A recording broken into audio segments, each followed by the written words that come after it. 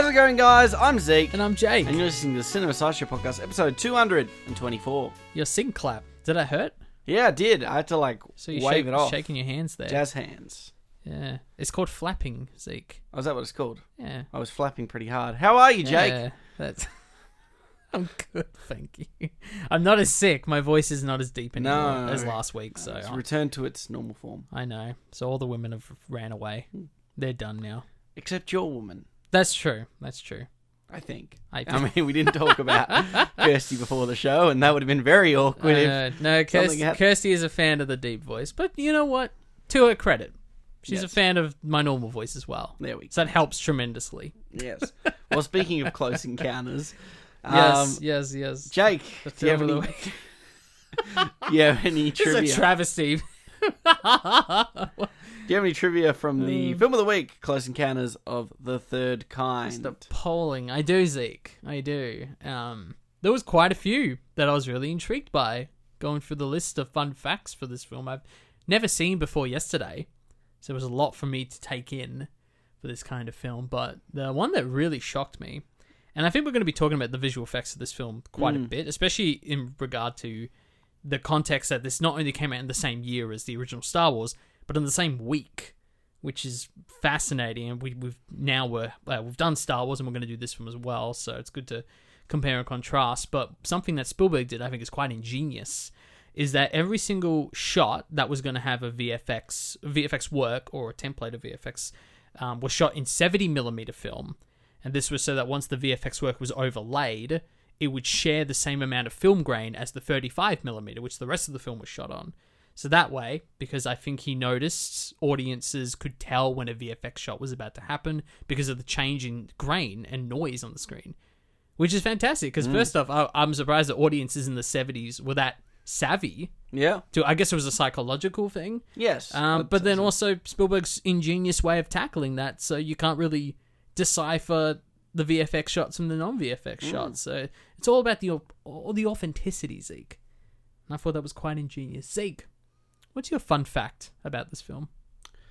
Look, I'm going to go with some of the inspiration. Obviously, you know, we've covered Spielberg quite recently, but obviously having his biopic come out last year with The Fabelmans, I find that this is quite an interesting piece of trivia. It's partly inspired by an experience that Steven Spielberg had in his childhood. Without advance warning, his parents rushed him and the children into their car one night, drove him to an area where many others were gathered, and watched a spectacular meteor shower. Obviously, this film sort of explores the themes of searching for something out there, something greater. Yeah.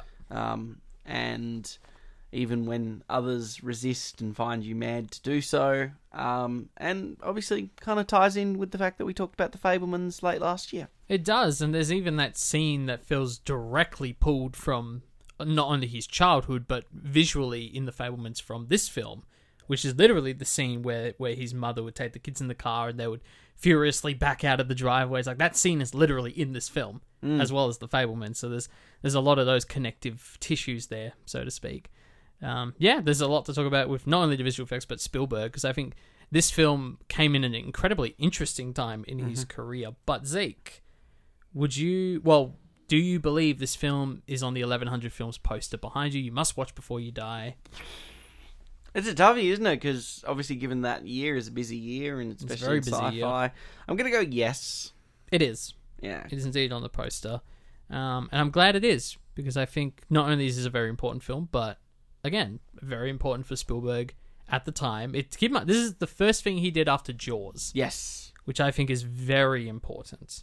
And I don't know quite. I'm sure the budget for this was quite a lot bigger. I would assume. I haven't actually checked that.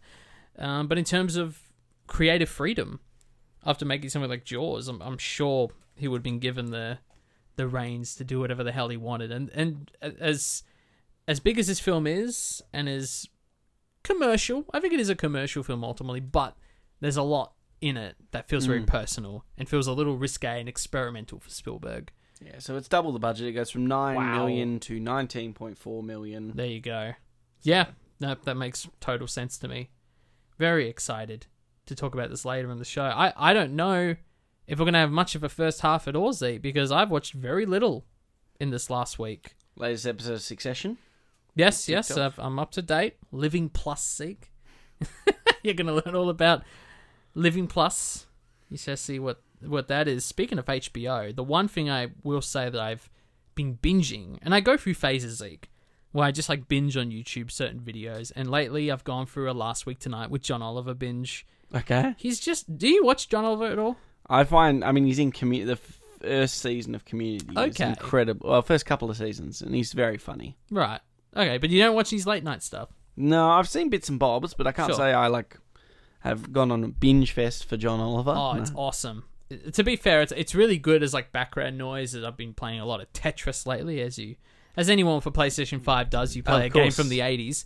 I'm terrible with that. That's what they want you to do. It's a great game. I don't care what anyone says. But to that point, it's great to have John Oliver on the back. It's not to say it's not completely visual, because he has a lot of primary sources in video forms, or a lot of news stuff, and taking snippets from things that authoritarians have said, and as part of the overall research. But I have to say, props to HBO, not only for just the show in general, because it's easy to sort of not include this in the HBO lineup of your Successions and Last of Us and White Lotus, all these other great shows that they're doing. I haven't seen White Lotus, but I just know that's part of their collection. Euphoria. I mean, it's HBO.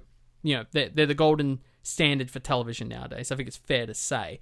And I think it's easy to not include John Oliver in that sense, because it's not, a drama series.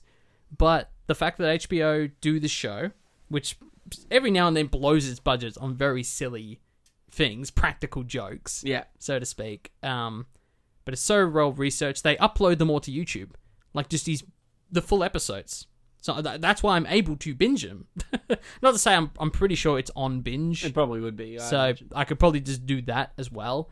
And just the variety of the topics they covered. I mean, I wrote some of them down: data brokers, AI images, America's relationships with several countries, and that's different things like Afghanistan for one, subway, sex work, mental health, bail reform, interrogations, homelessness, rent, all of these. And it's always brilliant. It's just so brilliantly researched and scary.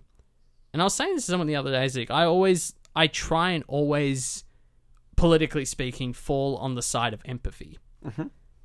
In terms of, I'm trying to think, or even just say rent. And I think we had a little bit of a rant last week about the HEX situation, student loans and all of that. And it's I always try and lean on, not necessarily the underdog, but on the empathetic side of, let's try and be understanding of why people find themselves in tricky situations.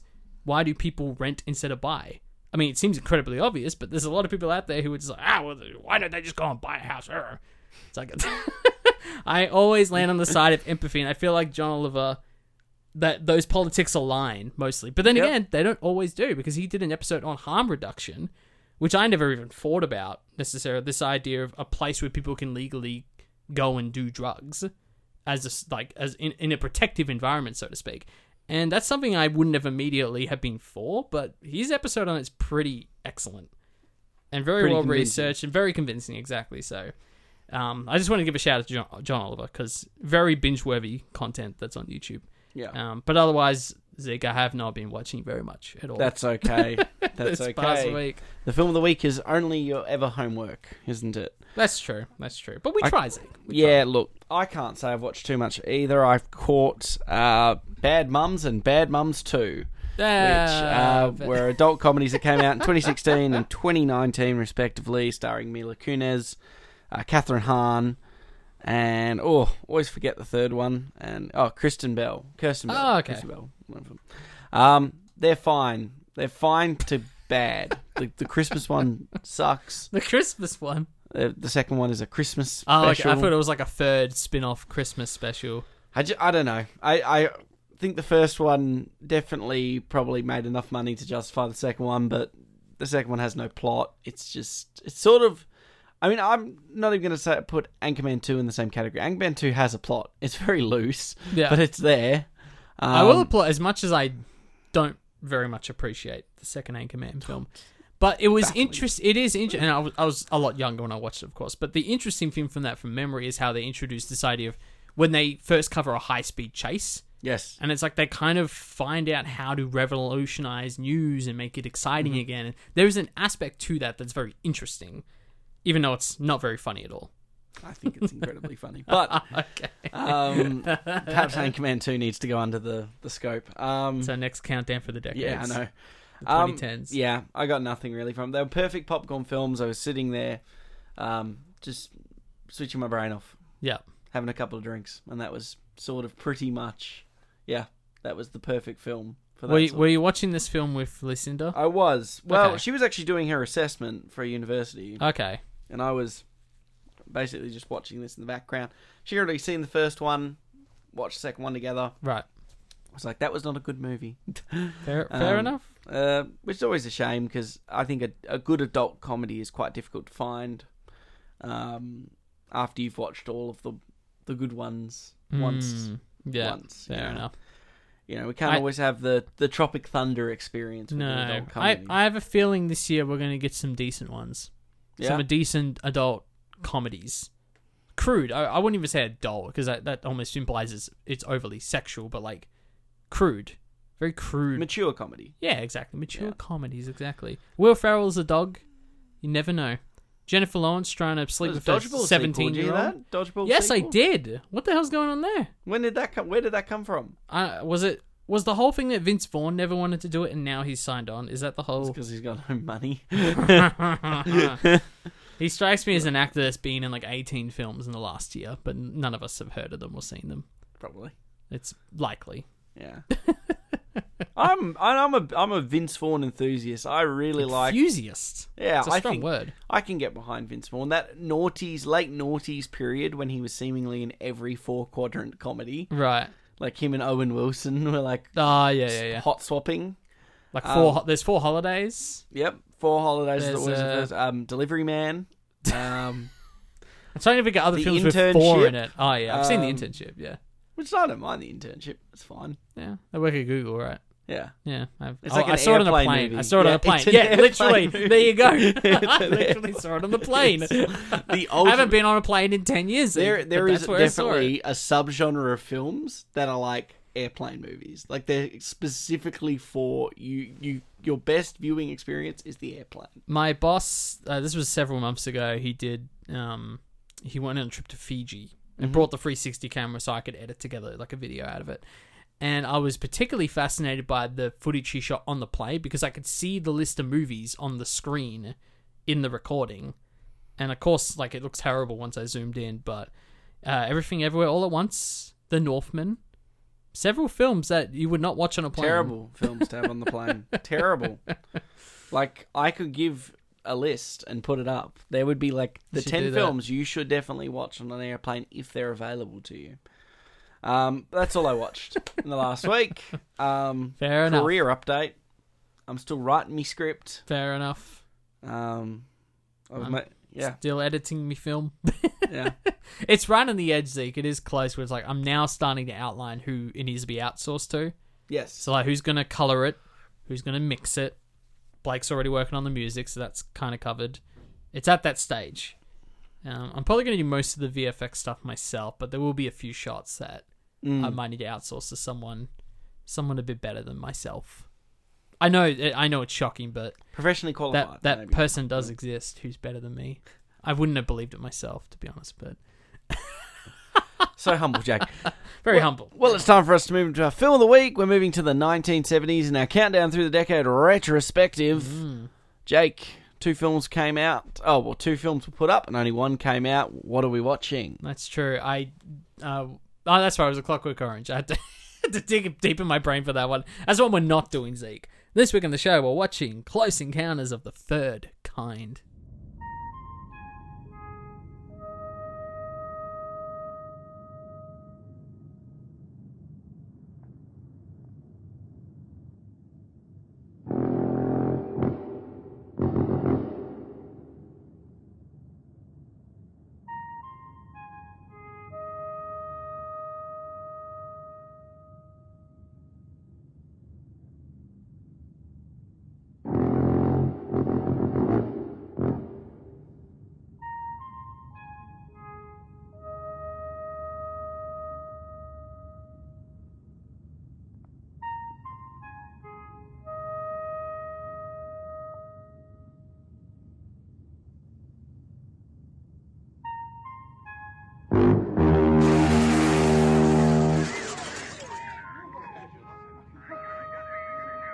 Give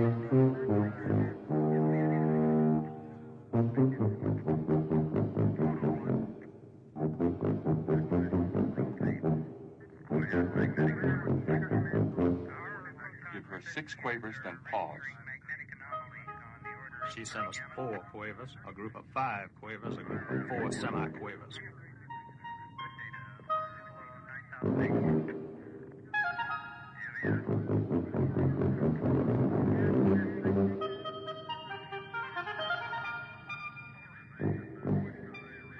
The only thing these phrases have in common are 5 signals. I hope somebody's taking all this down.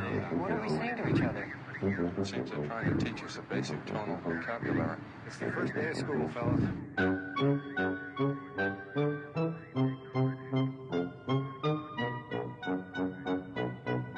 Take everything from the lady. Follow her pattern, note for note.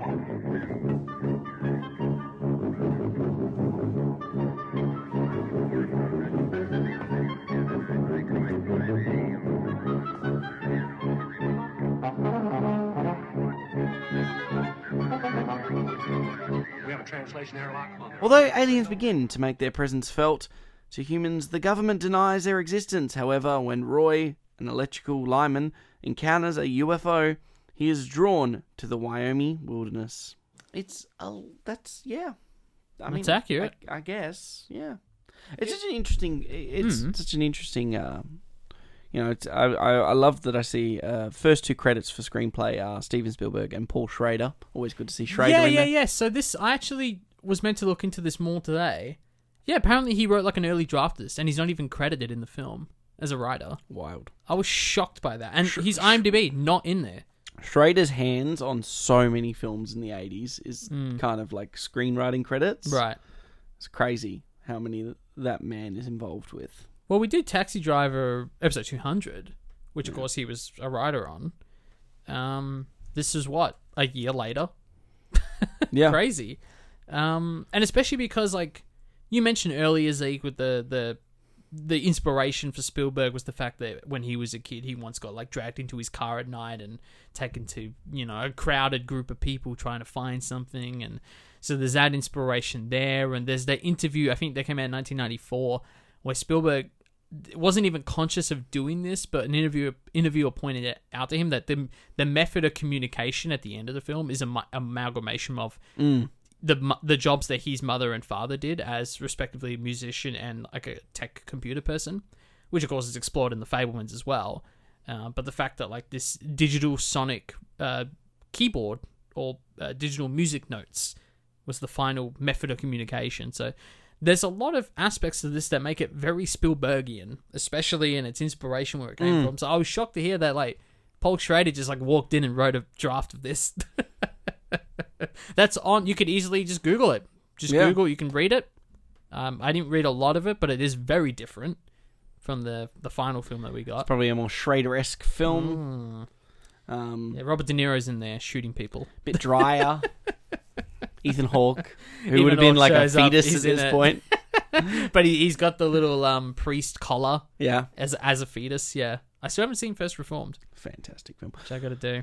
It's such an interesting film because it does feel a little lost in the Spielberg shuffle, I think, this film. People know the title, but don't really know too much about the film. I know for a fact I was familiar with the title or the phrase. Didn't realize that it was like an alien sci-fi film. Yeah, but nothing more than that until you saw it. Yeah, I mean, that's pretty much it. And then you go, oh, it's a Spielberg film. Like, where did this fit in the timeline? And like we said, it's his second ever film. This is Lucas's Star Wars. Well, to be fair, he did a couple of films before Jaws, but a lot of them were television films. Yes, like Jewel, which actually I made some comparisons to this in Jewel because Jewel is also a film that is filled with mystery and lack of motivation. Like, you don't know in Jewel what the motivation is behind chasing this guy. And there's a very similar element in this film. But taking it back to your point in terms of this kind of gets lost in the shuffle, I just checked. I've seen 15 Spielberg films. And obviously this film wasn't included. And, there's a few big ones like Minority Report, AI, The Terminal. There's a few, like the Jurassic Park sequels.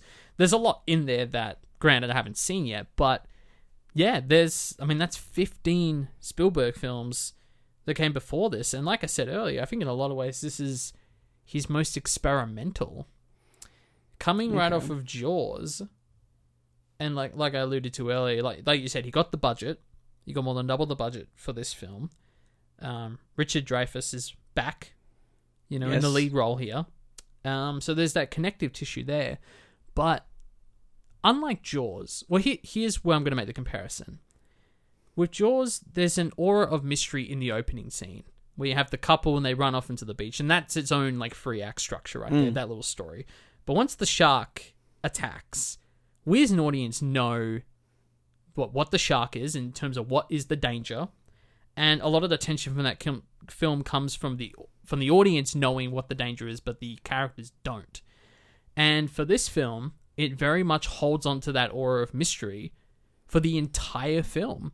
It's just scene after scene after scene after scene of weird happenings, characters not quite knowing what is going on, and completely driven by curiosity. And in the case of Richard Dreyfuss's character, nothing more than pure curiosity. And I think that's actually pointed out when, I think it's the French, I think his name's Claude.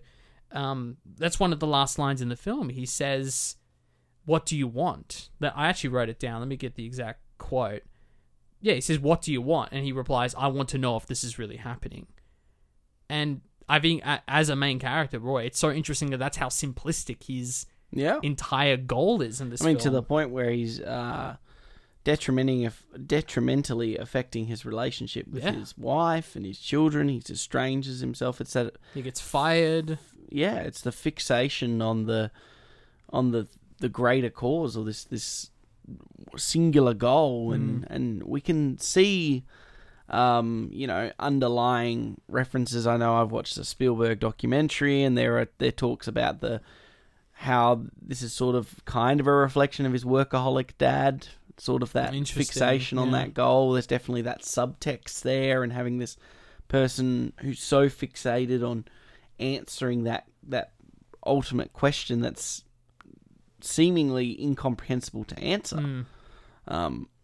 Even like you said, up until the last 30 minutes of the film, which almost grinds, we have this massive, it almost completely crescendos and climaxes, and then it plateaus, it rests in this very slow and methodical communication. It takes its time. It's not this big climactic battle or call to action or call to adventure.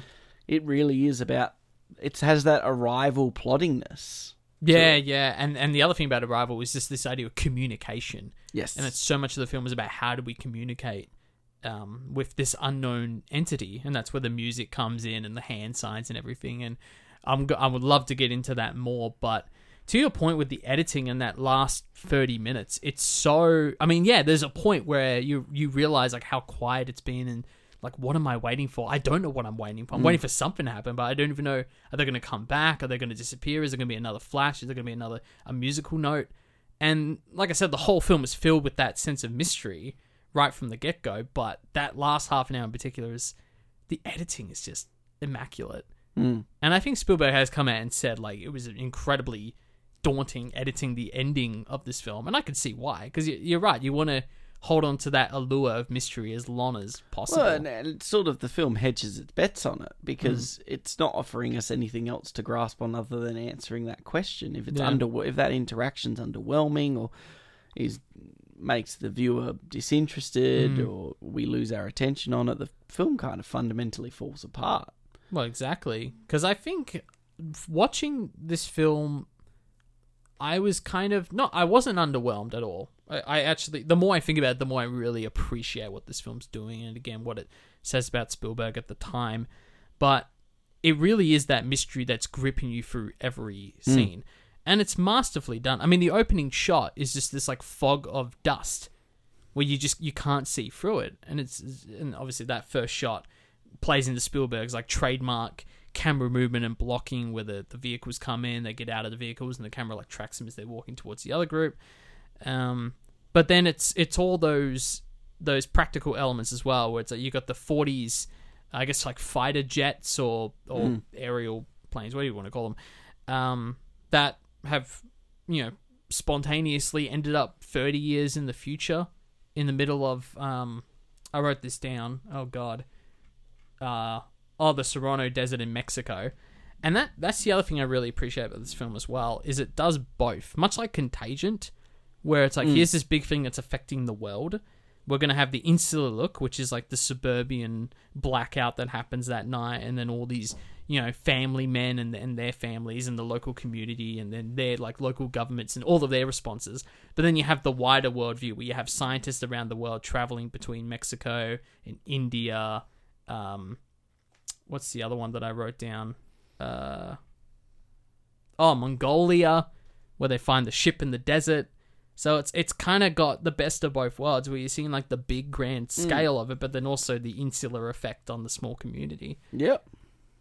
Yeah, and it is quite interesting. Obviously, Richard Dreyfuss is probably he's your lead character here, because we really see pretty much how he's affected. But he's not alone in that final interaction. No. You've got Terry Garr's Ronnie, is it?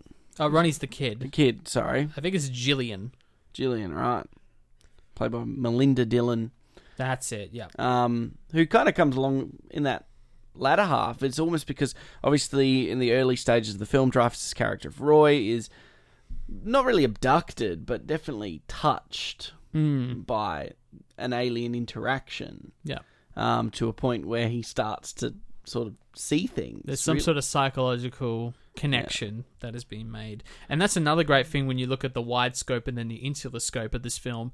You have all the scientists and the worldly people who are using science and math and logic to figure out, the musical tones to communicate with the alien, the handprints and all of that. But then you got the people who experience those close encounters who don't have any of those tools in their tool set, but because of the close connection, we see the sunburns that the characters are experiencing. We're seeing, little Ronnie on I think it's a xylophone he's playing. That's a great cut where you realize the cosmic connection is enough for them to learn how to communicate as well. Or even just the obsession with the mountain, you would call it. It's like a volcanic shape that they all are sort of drawn to and can visualize. And I thought that was a really cool way to show the two different groups that all end up together at the end of the film. Yeah. Escape to Witch Mountain. Yes. I did see Dwayne The Rock Johnson. Since I've seen that. Saw that film once. Oh, that's a throwback. Sort of the same feeling. I mean, they're going to a mountain. I think that the obsession of that, like you said, that curiosity, it's interesting. I mean, I have to ask, what do you think the takeaway is? Obviously, I mean, Roy ends up essentially losing everything in this film. Yes. I was surprised by the ending. It's not that he succumbs to his curiosity and loses his family, foregoes his family, his career, and everything. Yeah, and they just obviously don't paint that it's not a very positive light. Like I said, it's a very disruptive life. I mean, he's not this secluded person that is driven. He, like you said, he ends up leaving his family behind to go satisfy this curiosity. And what's Spielberg trying to say with that?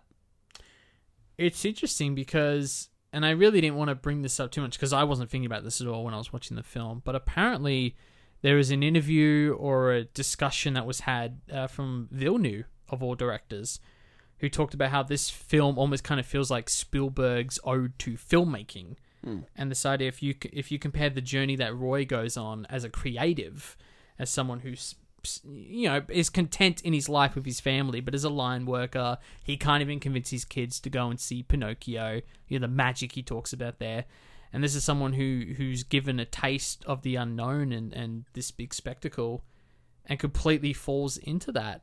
I think you're right in the sense that the film definitely doesn't glorify it in a way. And that it's almost like a bittersweet ending because, what was so wrong with his life that he had to abandon it?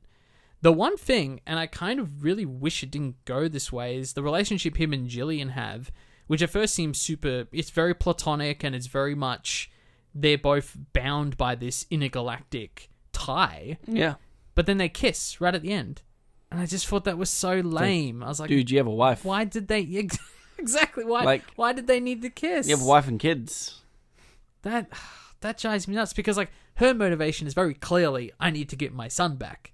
That is very clear. And then this man who also has this tie, you know, he understands her, empathizes with her because he knows she isn't crazy and that he really was kidnapped by this UFO that's been flying around. But I didn't really buy that relationship. It's a handhold. That's what it should have been. Like I mean, something that shows like they've just gone on a journey together. But the kiss just felt really awkward for me personally, and I think I don't know. That's where it kind of threw me off because otherwise, I think his journey again is very unapologetic about it. And it's bittersweet that he chooses to abandon his life for this new found sense of curiosity. I totally see the filmmaking analog to this, and we talked about that with Inception, how a lot of people think, and I think Christopher Nolan himself admitted that it's a film about filmmaking. This one I don't think as much because, like you said, there's the angle of being obsessed over the unknown and greatness. And this kind of ties us perfectly into the fact that there are multiple cuts for this film. There's the theatrical cut, the special edition, the director's cut, which drives me nuts that there's so many of these different cuts. So I don't even know Ridley Scott. I don't even know if we watched the same movie, Zeke.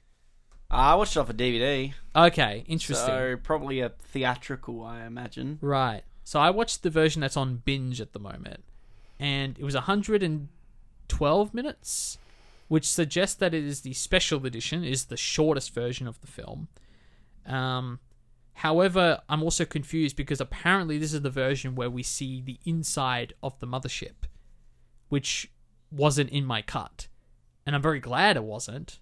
I think Spielberg's right in that we really shouldn't see the inside of that mothership. It should remain a mystery. So you didn't see the inside of the mothership? No, just the blinding lights. We possibly watched the same cut. And the noodle aliens. Well, that's a great segue as well.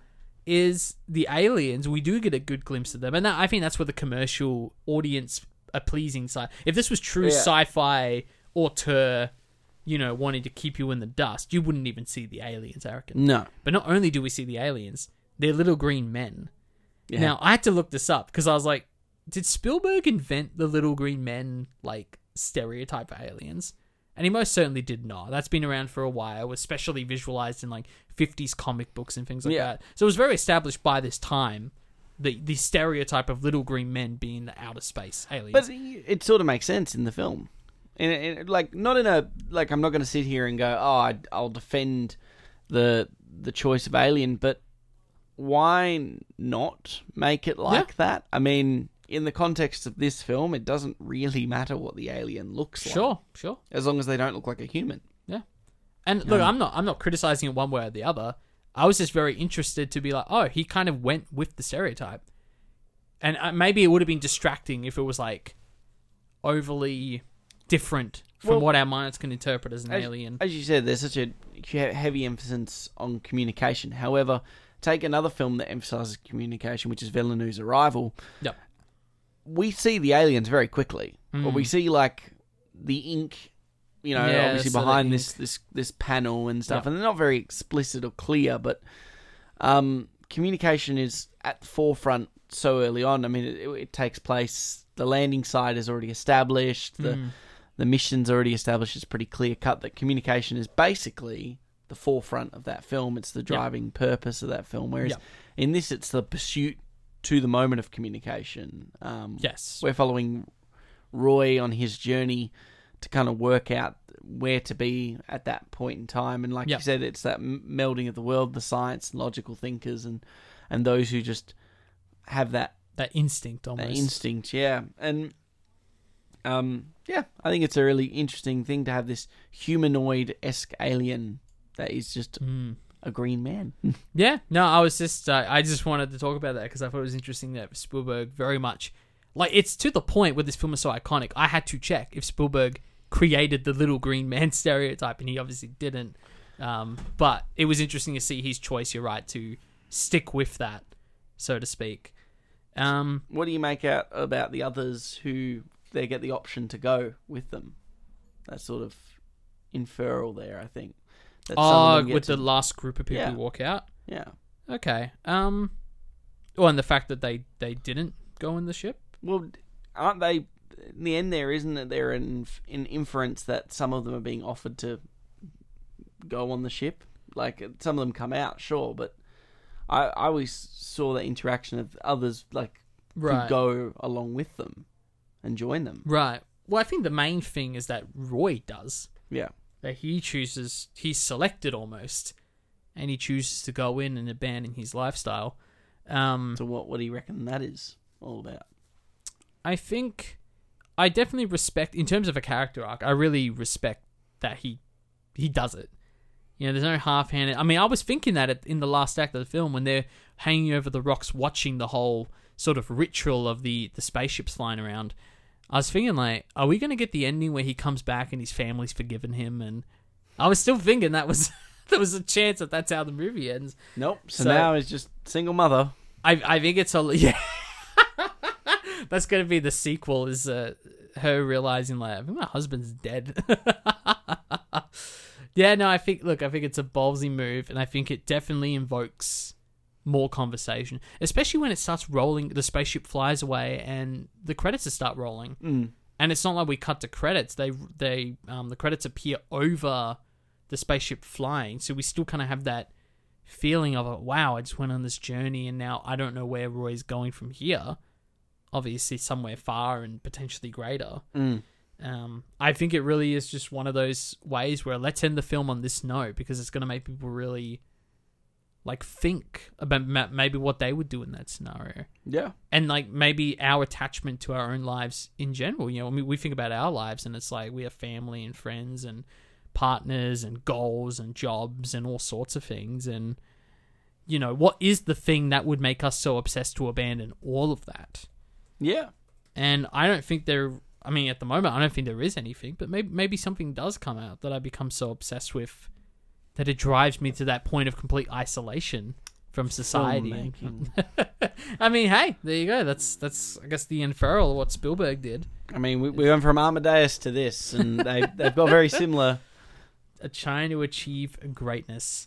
Zeke, I have several little details, because this is one of those films where, like, every 5 minutes I was just like, oh, that's a cool little detail, that's a cool little shot, that's a cool little thing here. So if you don't mind, I'm just going to spitfire a bunch of this stuff your way. I love that once Gillian and Roy find the mountain, it's sort of in the background of many of the exterior shots, much like the Mount Rushmore heads in the background of North by Northwest and a lot of the third act of that film, which I thought was a nice subtle note that it's calling back to. I love that the scene where they see the mountain on the television, that obviously we're intercutting between Roy's reaction and Gillian's reaction to seeing that on the television, but I love that they're both framed left and the TV's framed right on both shots. So they're physically aligned, the framing. It's not like they're kind of reverse shotting it. Yeah. It's kind of just shot with no reversal, which I really thought was interesting. The male energy, the pure male masculine energy of, like, 6 people trying to carry a globe in one go, trying to unclip it out of its stand, and it's about $1,500. I mean, that's like $15,000 now due to inflation. Oh Christ! I thought that was funny. Was there something in Spielberg's contract about having multiple shots where road signs are shaking furiously? Because I thought the shaking road sign budget was pretty wild. There was a lot of council people getting their hands on it. Exactly. They really wanted to show their hard work. Like, even a spaceship from out of this world can't break this stop sign out of place. None of them fly, but they do wiggle around a lot. Exactly. This is another detail I love, and we could talk about John Williams' score, which is just immaculate. I love the subtle difference between the musical cues that the humans are doing, which is kind of soft and cutesy, and it almost sounds like a flute.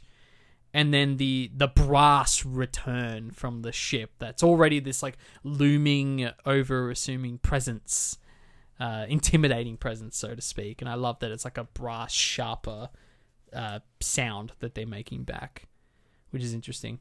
What do we think about the scene? Well, let's talk about Barry as a character, the young boy.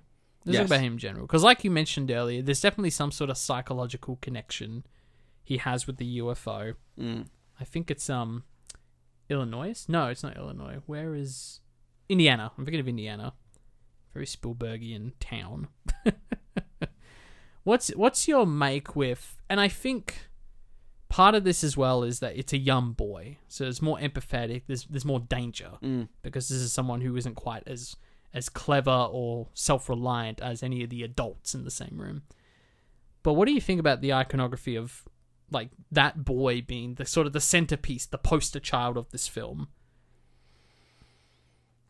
I mean, it sort of was alluding at a trend that would happen, I guess, in latter films, I guess, with E.T. and stuff. I mean, we're starting to see that kid voice coming through. I think that films like this were starting, like you said, we're starting to authentically hear the Spielberg auteur voice. You know, Jaws, Duel, they're about, you know, Prey and Predator films, and they're fun and entertaining films, and we're seeing some stylistic choices that we now start to hold Spielberg to account. But this feels like the first Spielbergian film. Right. You know what I mean? Like that. The mystery and the wonderment. Mystery and wonder. And through the perspective of a young child. Yeah. It's exemplified. Yeah, and even having those shots where it's still at his perspective, his eye line, and having him take in that scene, that's so important.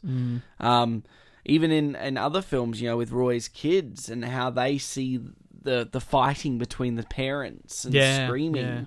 You know, when Roy's wife is screaming at him while he's in the bathroom and the boy's at the door, sort of seeing it or unfold. I think I made a boo-boo earlier because I said Ronnie is Roy's wife, and I accidentally said that Ronnie was the child, even though the child's name's Barry. So I got that wrong earlier. Just wanted to clarify that for the audience. Carrie Goofy. Barry Wheeler. But that's a good segue, actually, because let's talk about that family now, the Neary family, because there's a line that his wife says at one point, and I'm actually this almost makes the ending more surprising that they don't give a satisfying conclusion to this. When he initially drags the family out to the side of the road to try and find another sighting of the UFO, and she says something to him along the lines of, "I miss when we used to look at each other. Yeah, we would go out here and look at each other, not necessarily the sky or at other things, or being distracted."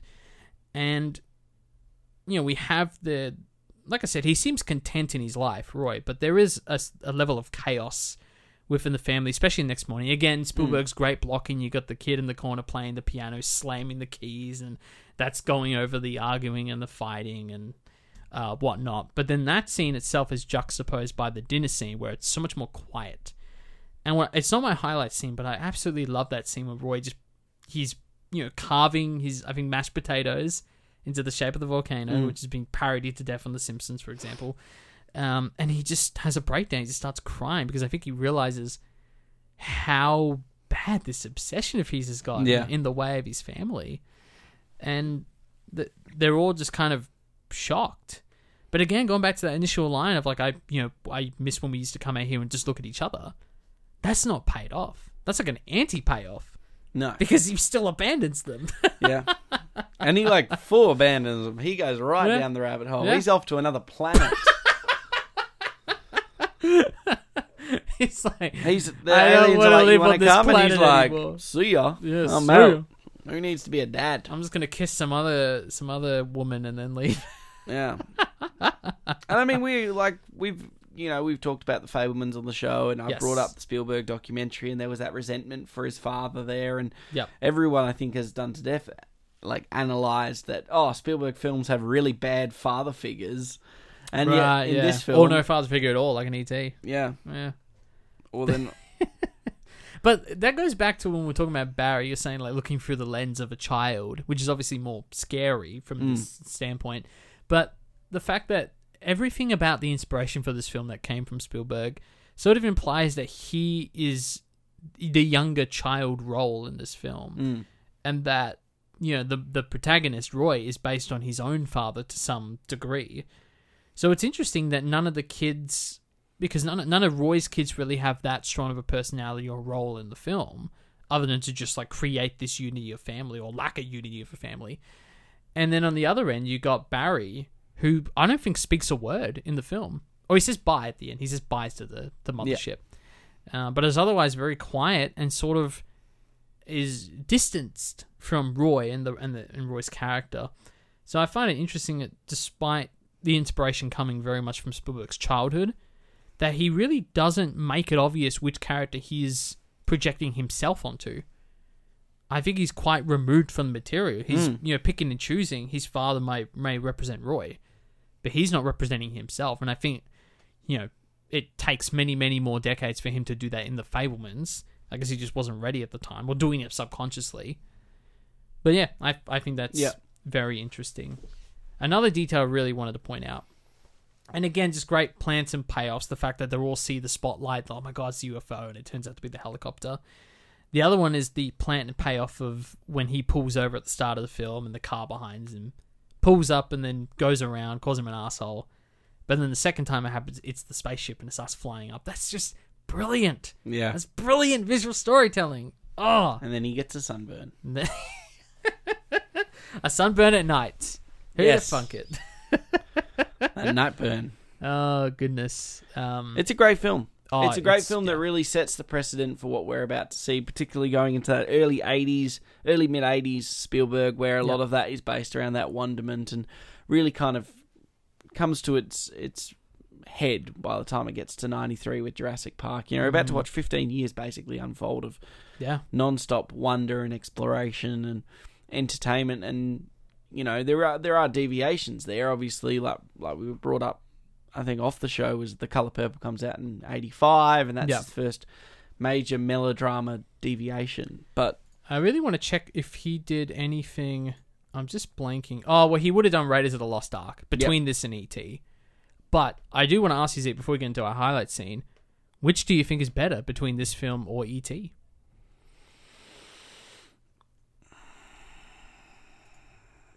Gee, that's a toughie, isn't it? Because I'm not like... I didn't grow up with E.T. I watched E.T. as an adult. I watched Close Encounters as an adult. Sure. I think as a piece of sci-fi, this film is exceptional in terms of it actually explores the concepts of what we think and what we really know a sci-fi film to be. I think in the same year to have Star Wars come out, which is such a fast-paced, full, fantastical science fiction film. Yeah, it's a lot more action-y. Yeah, which is definitely more the popcorn science fiction film, and what, for the most part, science fiction has become. Whereas this film is way more reserved and obviously explores it. I probably would lean towards E.T. Interesting. Because it's just I think things like the score and the cinematography in E.T., I think we're really starting to hit Spielberg at his very, very best by the time we get to Spielberg E.T. era, whereas we're still discovering what he can do. Yeah, it's like you said, and I agree with you that I think this is his true first like Spielbergian feeling movie. Yeah. There is that magic. I mean, Jaws is a fantastic film, but it doesn't have magic in the same way that this film has, or E.T. has, or any of his future, like Jurassic Park, for example. I would say I think E.T.'s a better film. There's nothing wrong with saying that. He made it afterwards. He's learning and building on his craft. But I think Close Encounters does definitely appeal more to fans of sci-fi and the unknown. For sure. E.T., I mean, the alien is a character in of itself. And it's very cutesy, and you got the narrative through the kid's perspective, and there's great direction there in terms of you don't even see the head of an adult character for like the first 2/3 of the film. There's great, excellent storytelling and direction in that film. But I think between Close Encounters and E.T., it's a great exploration because they're very similar ideas. You're exploring very similar themes. Yeah, absolutely. So I think it's an interesting comparison. Zeke, what is your highlight scene for Close Encounters of the Third Kind? I'm going to avoid using the final climactic scene, Sure. simply because I just think it's probably too easy to pick. Yeah, no, I gotcha. I like the bit when Roy decides, like, he has this eureka moment, and he builds this absolute monolith out of clay, and that moment of discovery. But like the connection when he looks at the TV and then like has that full eureka moment. We start to see those a little bit more in Spielberg films. We see them in the Indiana Jones films, which have become contextually relevant again, obviously with the new film coming out. Yep. I think that is just a great sequence. Even the first contact scene, like you said, in the pickup truck, that's such a great scene when the big harsh light comes over the top, and the way that scene builds is fantastic. With the lighting is impeccable. Yes, in this film. And actually, lighting is a big part of the reason why my highlight scene is the scene when Barry is abducted. Yeah, it's so good. And it's a perfect example of how to build tension, but the characters are smart because you've got Gillian who's, shutting every single window and the fireplace and locking all the doors and everything. It's like, it's not like something silly that eventually snuck in. And the fact that you've got a child who's curious, who's like cosmetically connected to this thing in a way that's never fully explained in the film, which I love that it's not explained, that is attracted to the ship. So it's not even just the physical danger of that, it's the emotional danger of he's trying to get out and see this spectacle. But then the way that she's turning off all the practical lights, and then it completely changes the mood, the physical lighting and mood of the scene, because these harsh oranges and blues are now like peeking through all the curtains and windows, and it's just visually spellbinding. Spellbinding. Closing Encounters of the Third Kind is currently out on Binge. Yes. Speaking of Binge, Jake, what is new to cinemas and streaming platforms this week? Are you a fan of Bridgerton, Zeke? Did you ever watch it? Yeah, one girlfriend ago. Long time ago. Yes. Like maybe 2-3, when the first season came out, I watched... Right. It was New Year's Day 2021, 2022, whatever. Whenever that happened. It must be 2021 because there is a Bridgerton joke in Death to 2021. Which is a horrible, horrible film. Yeah. But I wanted to mention that. I watched the first season, thought it was trash. Move on. Fair enough. Well, Zeke, if you thought that was trash, you're sure to love Queen Charlotte, A Bridgerton Story, the prequel spin-off coming to Netflix this week. So they're stealing the Star Wars naming convention. A Bridgerton Story? Are you kidding me? Yeah. There's better ways to do that. I don't know. Also coming to Prime this week, you got the Hobbit trilogy, as well as the Survivor thriller film Fall. Now, coming to cinemas, you got one giant Hollywood film, Zeke. Yes. And then about 50 million little small films that are all trying to tackle it down. It's like Bowser and Super Mario Brothers, and then all the little penguin characters. Made $1 billion. $1 billion. It's fair enough. It's enjoyable. Kids like it. We don't get enough of those kinds of films anymore. Good marketing. Good timing. Yeah. Great visuals. Nice little story about brotherhood and, against all odds. Yeah, this isn't a Mario review. No.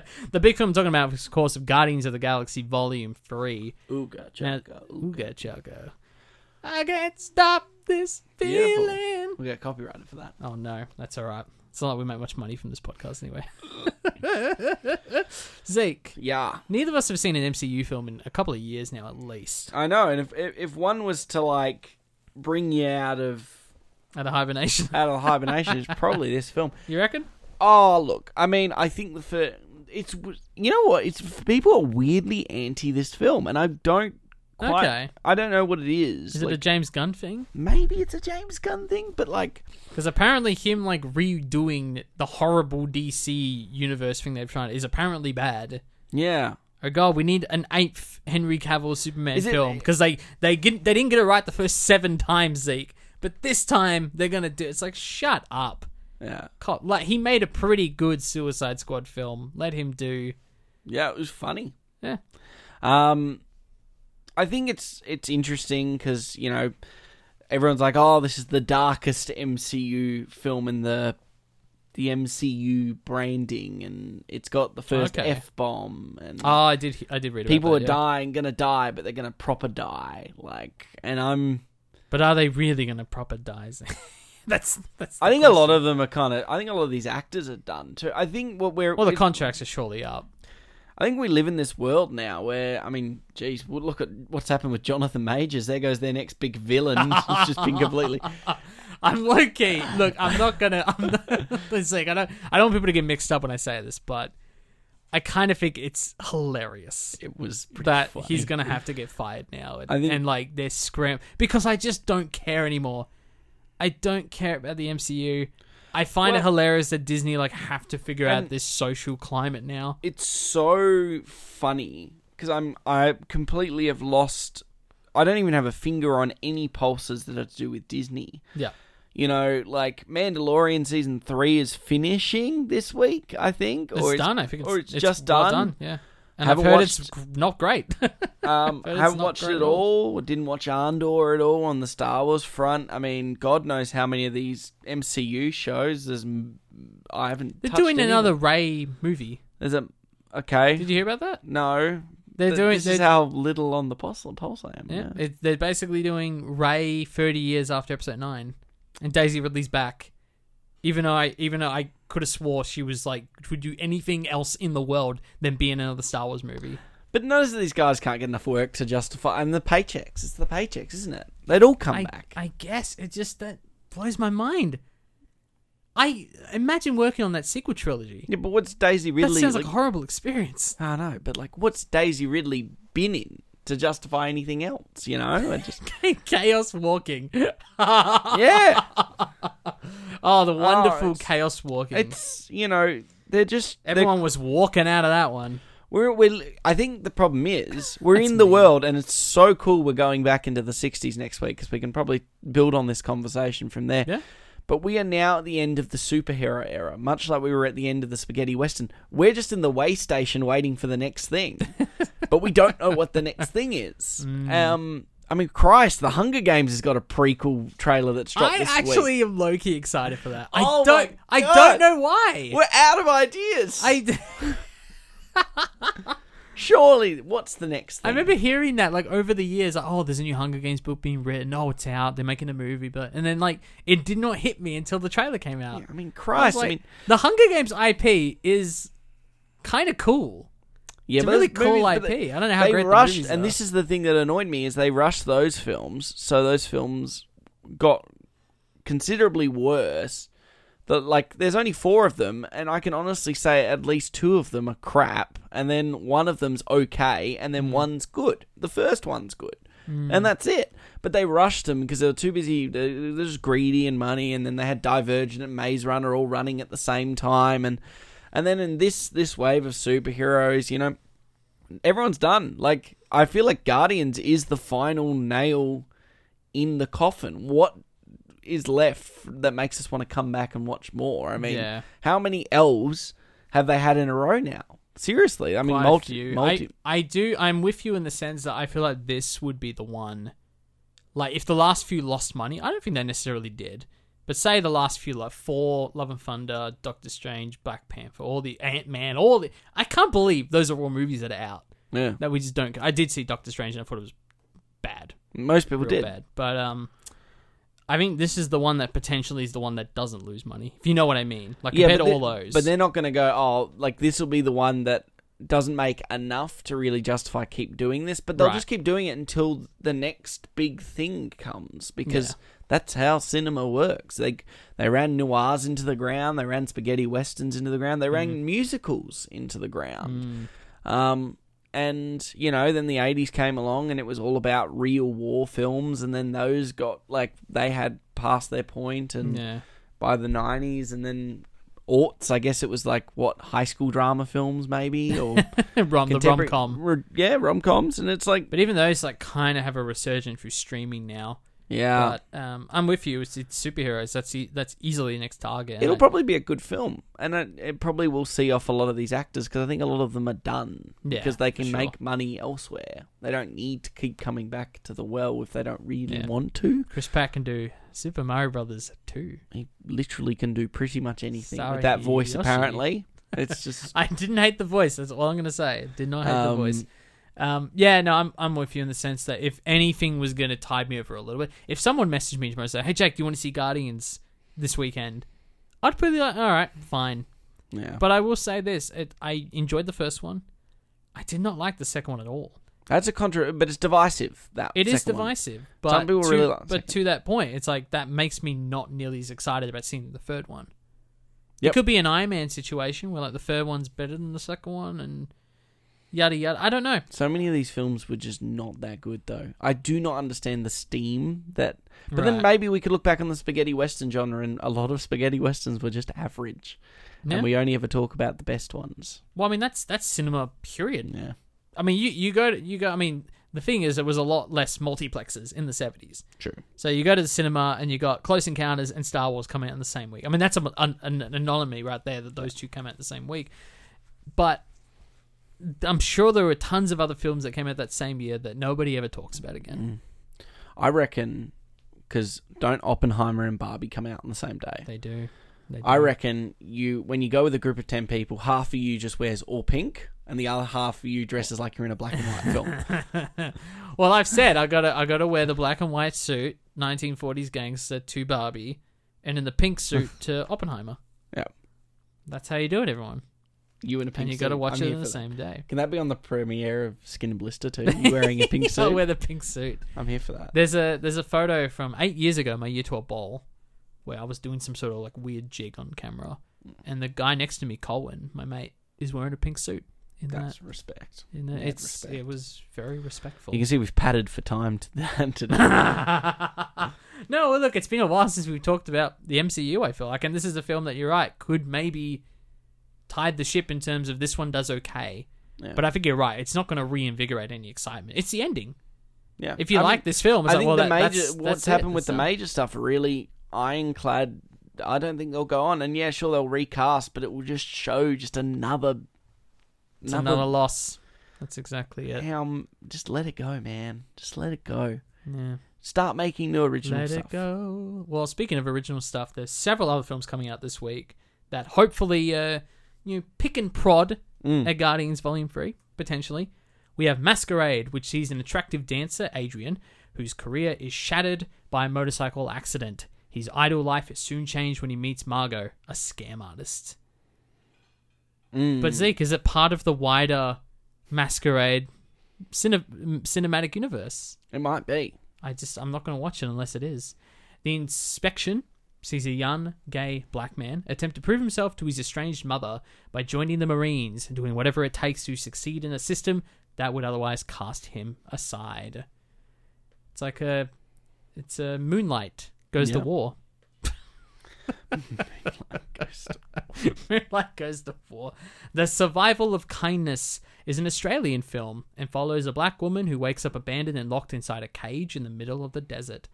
The trailer for this played in front of Beau Was Afraid. It looks awesome. Really? Just like visually, the tone, it's like really interesting. Interesting. So I'm very excited about that. Cairo Conspiracy sees the son of a fisherman offered the privilege to study at a university in Cairo, the center of power in Sunni Islam. However, he inadvertently becomes the pawn in a conflict between Egypt's religious and political elites. Sounds spicy. Spicy, exactly. Doped, The Trip of a Lifetime, is a documentary on a loving mother who's granted the legal right to medical use of magic mushrooms and embarks on a courageous journey of personal transformation. Screens tomorrow on May the 2nd at Luna with a Q&A panel with experts on psychedelics. Very interesting. Very experimental. Yeah. I think she's wearing... What's the eye shape when you go to bed or when you're on a plane? It's not like a Eye mask. Yeah, eye mask. Yeah. She's wearing an eye mask, but like there's images on it. It's almost like a VR mask. That's the poster. It's very interesting. Very creepy. And this last one, I was shocked to realize is actually not a documentary. Uga UN Women Ukrainian Appeal. She's a 15-year-old gymnast torn between training in Switzerland to prepare for the Olympics and Kiev, where her mother works as a journalist. There's also a one-time screening at Luna this Wednesday, the 3rd. I could have swore it was a doco, but it's a drama, Zeke. I'm guessing it's a dramatic doco. I'm guessing based on a true story. So yeah, hopefully all of those pick and prod at the Guardians budget, collectively, they're still not going to make as much money, so it's unfortunate, but it is what it is, Zeke. It is what it is. Well, as I alluded to earlier, we're moving into the 1960s for our countdown through the decade retrospective. Jake, it's also a director's corner. Yes, it is. Very exciting. 225. And we put 2 directors up with 2 of their films. Who won the poll and what are we watching? Well, it's funny because... We'll talk about the poll in a minute because I was shocked. We've never done an Alfred Hitchcock Director's Corner. Wild. Now, we put up The Birds as one of the films. It got destroyed. Absolutely annihilated. So we'll do Hitchcock some other time. Yes. But when it comes to 1960s Director's Corners, you kind of feel like it should be a spaghetti western. Yes. And we've already done a Sergio Director's Corner. So, makes sense that we went with a different Sergio. So next week on the show, Zeke, we're talking about Sergio Corbucci and his film Django. A century ago on the low hills along the border between the southern states and turbulent Mexico, a mystery man appeared. A man with a sad, impenetrable face. He's been alone. Django, have you never loved again? Love will live on,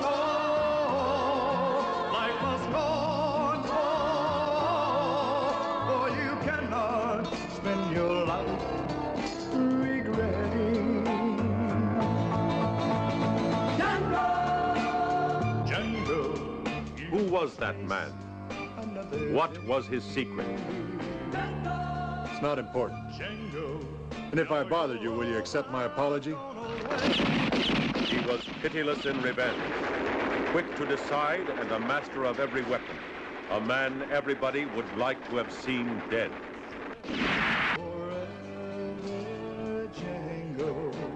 Yeah, his name is Django.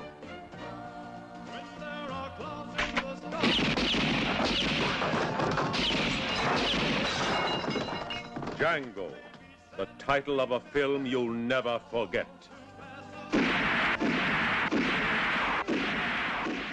Set on the USA-Mexican border just after the Civil War, Django, an ex-Union soldier, wreaks bloody vengeance on the Ku Klux Klan.